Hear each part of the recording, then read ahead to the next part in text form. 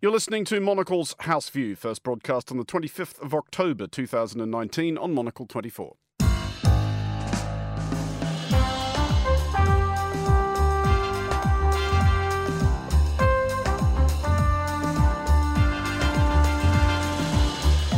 This is Monocle's House View. Coming up today, all of the macroeconomic statistics in Argentina are very bad indeed, and that is hitting the pockets and the livelihoods of ordinary Argentinians. Argentina prepares to decide whether or not to re-elect a president whose pitch is basically it could just about be worse. Also ahead. It's just a pity that our chief executive saw these alarm signals, the red light, and did not make a U-turn and let the situation arrive where it is today.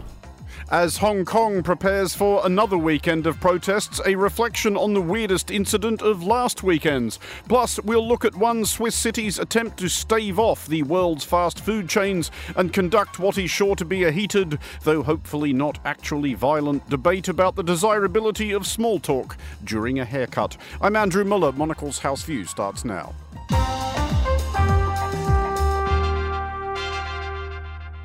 And welcome to today's edition of Monocle's House View with me, Andrew Muller. Voters in Argentina go to the polls on Sunday, unbuoyed by little in the way of either hope or expectation. In the presidential portion of the elections, polls have had incumbent Mauricio Macri campaigning from the brace position for some time now. His numbers may hold up sufficiently to get him to a runoff next month, but even so, he looks likely to lose to Alberto Fernandez, and not insignificantly to Fernandez's vice presidential running mate and former president and former First Lady, Cristina Fernandez de Kirchner.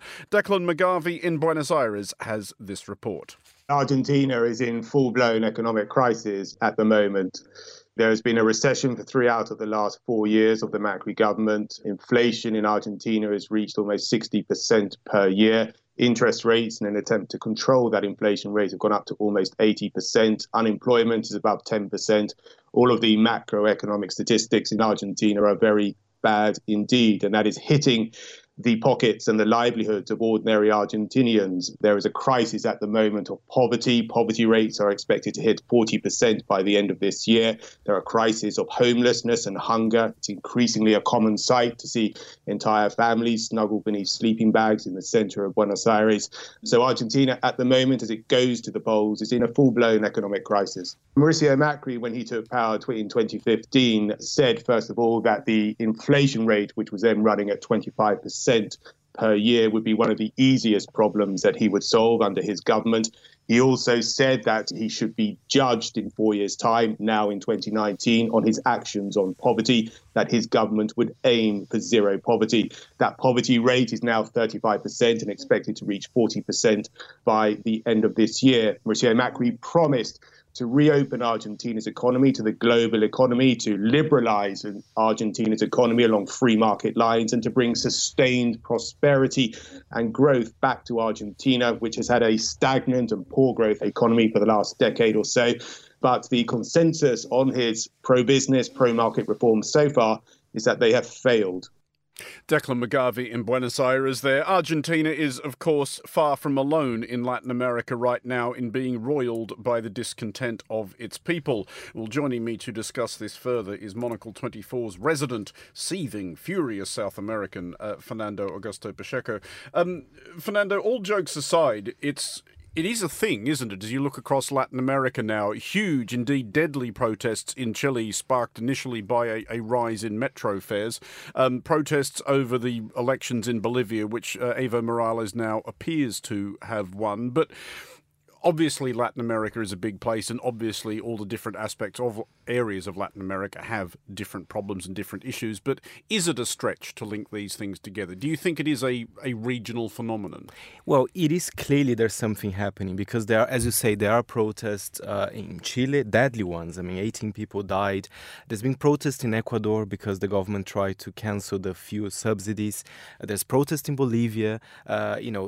Every single country, something's happening. In Brazil, and, of course. And Venezuela, of course. This has been going on for some years now. But the only thing that I'm finding very hard to link, in the past we used to call the pink tide, where there are a lot of leftist governments, and then there was kind of a wave against those populist leftist governments as well.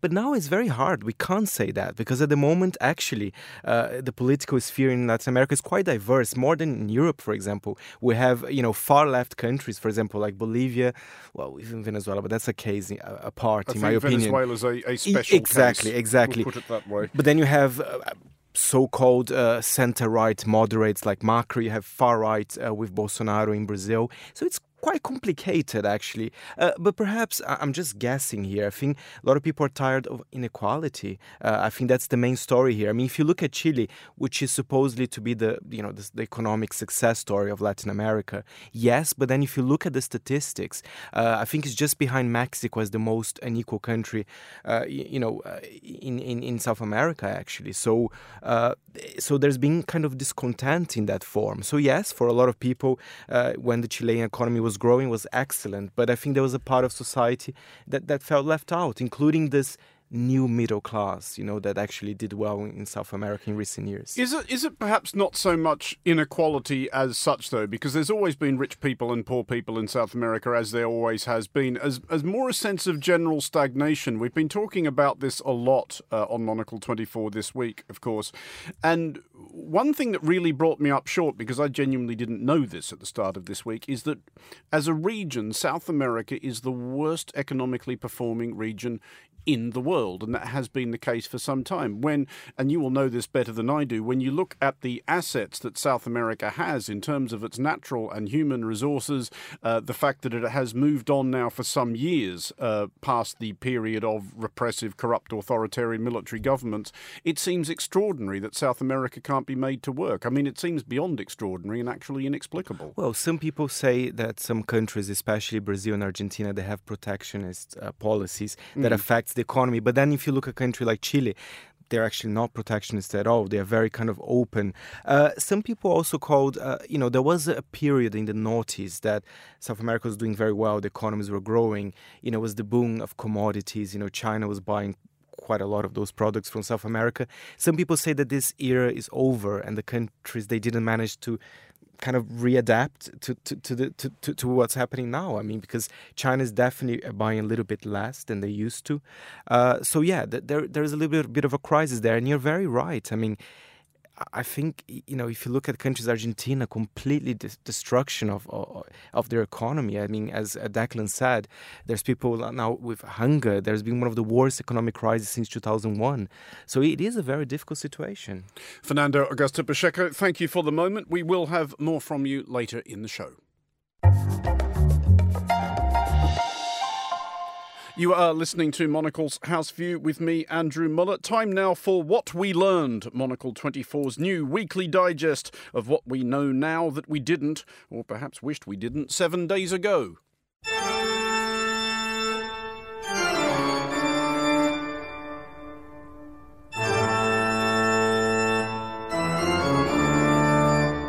We learned this week that barring some bizarre aberration, never to be entirely ruled out where Brexit is concerned, the United Kingdom will still be a member of a bemused European Union the other side of Halloween.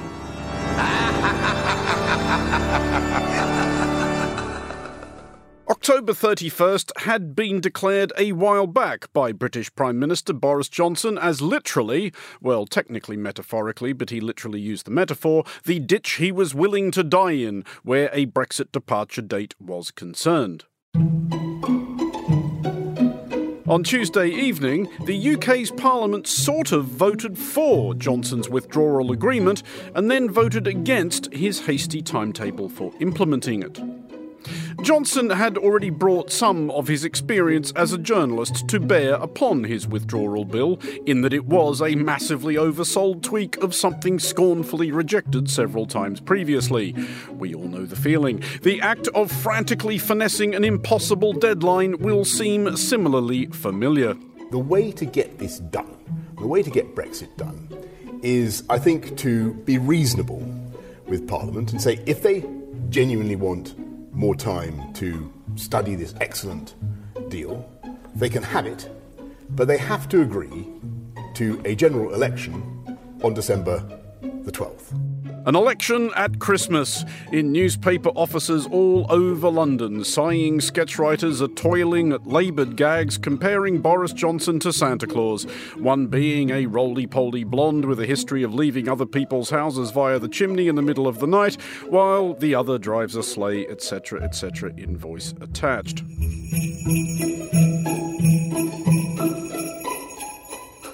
We learned, though the we in this instance very much does not include US President Donald Trump, that American disengagement from the Middle East is at least as hazardous as American engagement with the Middle East.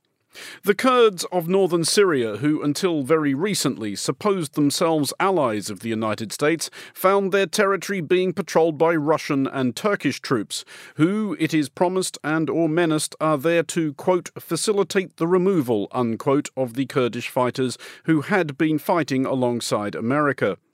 It can only be hoped that facilitate the removal is not about to enter the lexicon of sinister euphemisms. Trump was, however, roundly congratulated on this strategic masterstroke by at least one world leader. People are saying, wow, what a great outcome.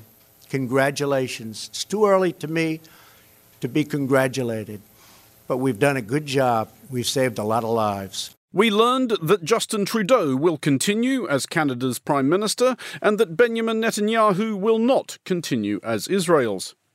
We learned that India and Pakistan, despite persistent appearances to the contrary, can get together on something, specifically a corridor which will allow Sikhs in India to visit a shrine just the other side of the border. Samira Shackle spoke to us on the briefing on Thursday. It's hugely significant. It's the second most holy site in Sikhism. The first most holy site is also in Pakistan. This site is the place, the one in question is the place where Guru Nanak, the founder of the Sikh religion, died in the 16th century. So it's a hugely holy site to the extent that many of the Indian Sikh pilgrims who've been wanting to visit for years and have been stymied by visa requirements sometimes look at it via binoculars from across the border. We learned that even amid a news landscape not presently parched by a shortage of popular tumult, the raucous demonstrations locking down Lebanon look significant. A hefty proportion of the country's population are still on the streets after protests against a proposed tax on internet-borne phone calls escalated swiftly into protests against almost everything wrong with Lebanon, which, after decades of corrupt and sectarian post-Civil War misrule, is almost everything.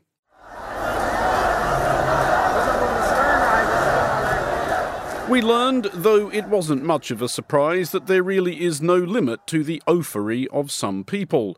The climbing of Uluru, the scarlet sandstone monolith at the heart of Australia, was finally banned this week, after years of being merely politely discouraged. Ill-mannered hordes of galumphing yahoos seized this last chance to trample upon ground sacred to the local Anangu people. Reports of ankles being sprained during the hazardous ascent have been depressingly few. And we learned that the Finns, a proverbially stoic and stolid people no more given to displays of overt emotion than any given outcrop of granite, will admit to harbouring one irrational, sentimental affection for buckets, as was explained by Monocle's resident Finland explainer, Markus Hippie. I actually have to admit that if someone offered me a free bucket, I would take it. I would maybe queue for 5 minutes for a free bucket, but I do realise that I do have this thing that so many Finnish people have. I find it very hard to throw things away. I'm a hoarder. I like having things. And with that final holding of the bucket that is this weekly audio digest beneath the raging torrent of another 7 days' worth of news, for Monocle 24, I'm Andrew Muller.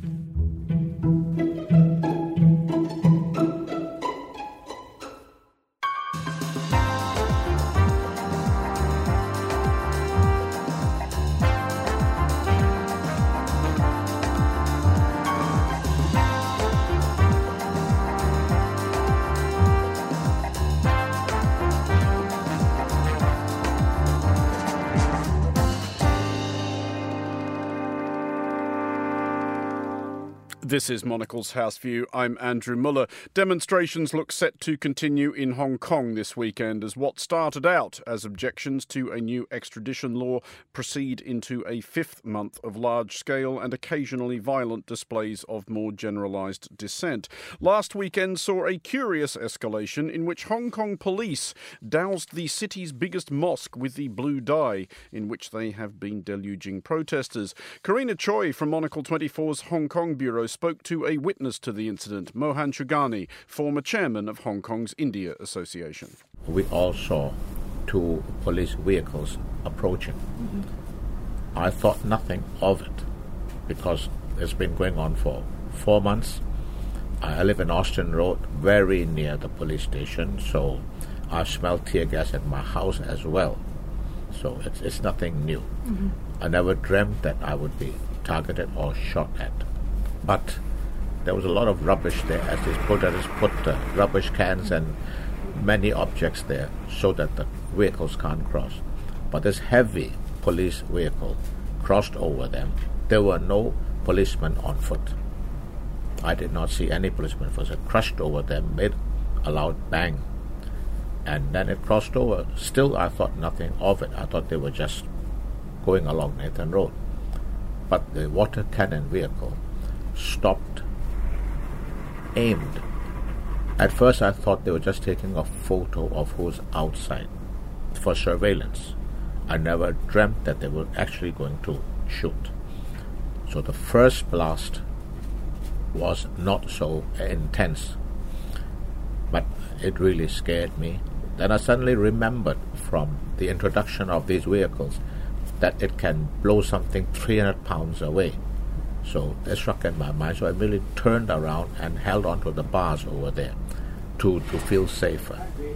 And the second blast came much more intense. So if I did not hold on, I would have been blown away. Right? After that, lasted, I don't know how long it lasted, maybe 30 seconds and so on. And then my whole body seemed to be on fire, totally on fire. I tried to open my eyes to see what's happening, but I could not open my eyes at all. I was blinded for at least 25 minutes. It was paining like anything. And I don't even know who came to my aid. All I could hear is that people said, "Mohan, are you okay? Are you okay? We need to drench you with water. Open your eyes." But I simply could not open my eyes. Naturally, they were sprayed too. But there was a bus stop right outside the mosque, and there was some kind of billboard over there. And I'm 73 years old. I couldn't think fast enough or move fast enough. But the other people who were next to me, the several, I think they went to take refuge behind, so they did not take the full blast of the water cannon, which I did because I was holding on the bar. So, but I did notice one thing, that when the vehicle stopped, it took aim. As I said, I thought they were taking my photograph. They took aim and blasted, and I did not dream that they would actually shoot at me. I just want to take this back to the wider context. Kowloon, especially this area, Tsim Sha Tsui, a lot has been happening here in terms of protests and police violence and protest violence. And obviously, a lot of the people we see on the news are young Chinese people on the front lines. How has your direct community been affected by this, and how have they responded? Most of, shall I say, the Indians in Hong Kong tend to stay at home. They don't quite understand this whole situation as to why it is happening, and they're just waiting for it to be over. But it's not yet over. At least I know many of my friends have sent part of their money or the cash to overseas banks and not leaving it in Hong Kong. At least some of them have. Now, as far as moving away, I think there's a watch-and-see situation. But some of them have decided to send the children at least to overseas to study. Do you think that there is a silent majority who don't necessarily align with the protesters' point of view, but also disagree with how the police have been handling the situation? Now, if the protesters behaved properly, I'm quite confident that Hong Kong's general public will be on their side.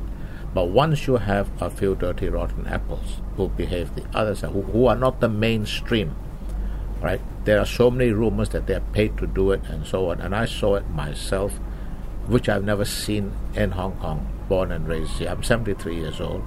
They're actually throwing Molotov cocktails outside the police station.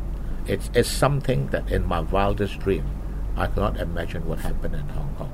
Who are these people? Why are they doing it? Because I think the power comes from 2 million walking out peacefully.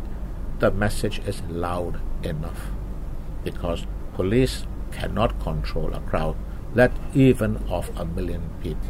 If they do it peacefully, the message will get through, and is the best message in my opinion. Non-violence, silently walking, 1 million, 2 million is enough. It's just a pity that our chief executive saw these alarm signals, the red light, and did not make a U-turn and let the situation arrive where it is today. If she and her consultants or whoever at her side would have advised her, I think we made a wrong decision. What you see today won't be happening. And I have told Mrs. Lam this also. I said, you need to change your cabinet. There are a few people that need to go. I didn't mention any names. I think whole of Hong Kong knows who they are. That was Karina Choi in our Hong Kong bureau speaking to Mohan Shugani, former chairman of Hong Kong's India Association. In a moment, one Swiss city stand against marauding fast food chains and the quest for a silent haircut. You're listening to Monocle's House View. Do stay tuned. This is Monocle's House View. I'm Andrew Muller. Now, anybody who has visited Switzerland, and especially anybody who has nervously submitted an expenses claim after visiting Switzerland, knows that bargain dining options are thin on the ground. 20 quid for a bagel and coffee, I ask you, but I had receipts. Nevertheless, thousands of citizens of Lausanne have signed a petition got up by the scarlet standard swishing pinkos of the Workers' Party. This aims to limit the number of fast food chains operating in the city following recent openings of Kentucky Fried Chicken and Five Guys outlets. Still with me is Fernando Augusto Pacheco, and I'm also joined by Monocle's Paige Reynolds and Chris Chermak. This comes up fairly frequently, well, actually reasonably often. The denizens of some or other, usually European city, deciding they don't want any of these usually American fast food chains bespoiling their high street. Does anybody here at this table have any sympathy? For McDonald's. Paige is going to be the first to speak up for McDonald's. I mean, I'm not sure I can talk about the particularities of Lausanne. I've never been there. I'm not entirely sure of the demographic. It's a very pretty town. You know, I think, of course, there's a lot of sense to this. The food offerings are unhealthy. We all know that. It's a drag on public health services when people continuously eat fast food. But in defence... Is it not a drag on public health services when people have heart failure on being charged 20 quid for a bagel and coffee? That's true.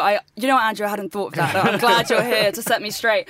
But what I would say is I think this is not only coming from the side of the government and the people, it's also coming from just a changing consumer mindset generally. I think people are a lot more health conscious. We're a kind of generation of sort of health obsessed people. People are drinking less, smoking less.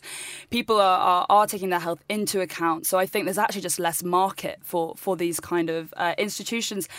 But in defence of Kentucky Fried Chicken and perhaps more McDonald's, what I think is sort of so wondrous about McDonald's, if I may, is their sort of ubiquity. This is taking Monocle 24 into a bold new realm. They're kind of like international ubiquity, and like wherever you go on holiday and whenever you go travelling, you'll find a McDonald's, and it does kind of feel like home. And I sort of hate to say that because I like to sort of say that I'm quite a worldly person. But in my travels, I definitely have had some moments where I've just really needed to be somewhere familiar and somewhere where I know what I'm getting.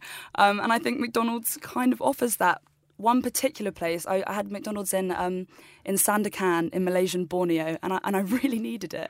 I will concede myself that circa 1996, after a quite long cold stretch in Moscow, I went to the recently opened McDonald's, basically on the grounds that I thought somebody might actually smile at me.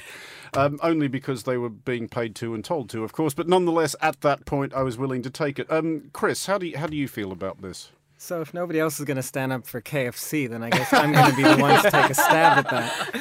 On a serious personal note, I do have a boyish fascination with both KFC and Dunkin' Donuts that I can throw into this conversation, because as an American who grew up, or a part American who grew up in Europe, there was always a fascination for me with the fast food coming from the U.S. and something that I would always have and love to have when I went back to the United States. And so there is this sort of, what struck me about this story was also, the need that we have to say, this wasn't a push against Americans. I think the quote was like, we're not anti-American, we just don't like the health impacts of fast food.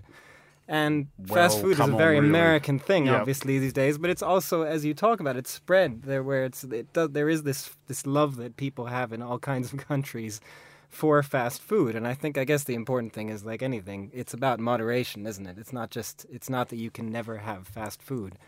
Ever. And if I may continue to defend McDonald's, you might have to extend Please. the programme. Talking about this, or doing a little bit of research on this, reminded me of a fantastic story I saw earlier this year, and that is that McDonald's in Austria, Chris, have actually come to an agreement with the US Embassy there. I remember this. And the embassy says that any American in distress or whose passport has been lost or stolen can get assistance from one of Austria's 194 McDonald's joints. So it's not just fast food. That's basically the 21st century American equivalent of that rule by which any citizen of ancient Rome anywhere in the world could declare themselves, I am a Roman citizen, and expect the might of the empire to hasten to their protection. I think people in Lausanne, they should chill out. And you know what? And I'll tell you, living in London, I have a different problem. In the neighborhood surrounding us, there's too many poke restaurants. The Hawaiian poke. I find them a bit annoying. There's too many what restaurants? Poke. Poke bowl. Is it poke? Yeah, it's poke. It's sort of like it's this marinated salmon with a rice bowl. It's Hawaiian. This has not yet reached Leytonstone. No, but listen, very healthy, very healthy. But on my walk to home, I saw like 10 pokes. I don't want pokes on my streets anymore as well, then. If we're going to do a little complaint. It is amazing how obsessions go, right? Where it's not just fast food, but anything that takes over. In the US, there was also, there was a cupcake fascination for a while, where all of a sudden every single I remember the cupcake wars, yes, yeah. I think we have gleaned around this table that there is limited sympathy for the citizens of Lausanne, so apologies to our listeners in Lausanne. But finally today, and inconclusive proof that my input into the story list of this show is severely circumscribed. It says here that an East London hairdressery, amusingly, by which I mean amusingly in inverted commas, called Not Another Salon, is offering the option of a silent haircut for those who would rather not talk to the stylist about whatever the hell people talk about when they're getting their haircut. Fernando, I understand from having diligently researched this fascinating item earlier that you have some extremely fixed opinions on this. Well, because I completely disagree. I mean, I love my hairdresser, Josh. I mean, I know about his life. He just had a baby. Congratulations, Josh. Yeah, I mean, I would be quite sad if I have to write down, oh, please don't talk to me. And apparently it's not only with hairdressers. Apparently it's a new trend. Apparently Ubers as well. You can choose the option, don't talk to me. I don't like that. I mean, mind you, I do like to be in silence sometimes when I'm in cabs, but I prefer this to be kind of more of a natural experience instead of me ticking a box. The talking cab driver is an extremely mixed proposition. You can be very, very fortunate. And all jokes aside, I have learned a great deal from minicab and Uber drivers in London. Same here. Very often about the country from which they came over the years. I've also been bored to the verge of tears by when you get unlucky with the taxi driver. And weirdly, the only actual proper old-school head-banging, send-them-all-back pro-Brexit, I-voted-leave cab driver I have encountered was driving an Uber in Adelaide. Figure that one out. You fly all the way there and get yelled at about Brexit for half an hour before you get dropped off at your aunt's place. This does seem a bit weird, doesn't it, Paige? Chris, the idea that you could go into this shop and say to them up front, I don't wish to exchange any conversational pleasantries with the person cutting my hair.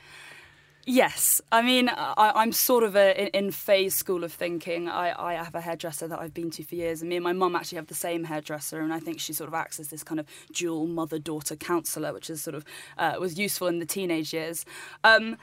Moving on from this, my problem isn't really the fact that they have this sort of like silent time. You know, okay, fine, some people are antisocial, some people want that. My problem is that it's sort of being marketed as this sort of mindfulness benefit. And I think we're seeing God, this... it's not, is it? No. It is, and we're seeing this increasingly so, is that a lot of companies, particularly that are in that kind of like self-care world, are kind of using mindfulness as a marketing ploy. And mindfulness in and of itself is obviously about being present, and it's not something you can sort of box up. But here we have it sort of made into a sort of a commodity, something else that we need to buy into, something else that we're missing out on if we don't have. And I just think I don't exactly know what I'm trying to articulate, but I feel a bit complex, I think, about companies, trying to sell back my own free time to me. Final, very quick thought on this. Chris, where are you on this? Are you the kind of person that goes into such an establishment and says up front, I do not wish to be addressed, I don't want anyone to make eye contact? Or... I think I agree with Fernando that it happens quite naturally. There are times where you're in the mood to talk and there are times where you aren't. So I don't know if I need to really tick a box. And to your point about taxi drivers, I've had some fascinating conversations with taxi drivers. It's the best way to learn, and the same with hairdressers, about the culture, not only of where they came from, but even where they are. I've had great living in Berlin the last 5 years before coming here. I've learned all my history of the city and the Berlin Wall from taxi drivers. So sometimes you just want to have a chat. Well, I feel like, therefore, it would solve something, though I'm not sure what, if not another salon went and opened a boutique in Lausanne. But that is all we have time for today. Chris Chermak, Fernando Augusto Pacheco and Paige Reynolds, thank you for joining us. The House View was produced by Daniel Bache. Our studio manager was David Stevens. Coming up at 2000, a brand new edition of The Menu with Marcus Hippie. Monocle's House View returns on Monday at 1800 London time. I'm Andrew Muller. Thanks for listening and have a great weekend.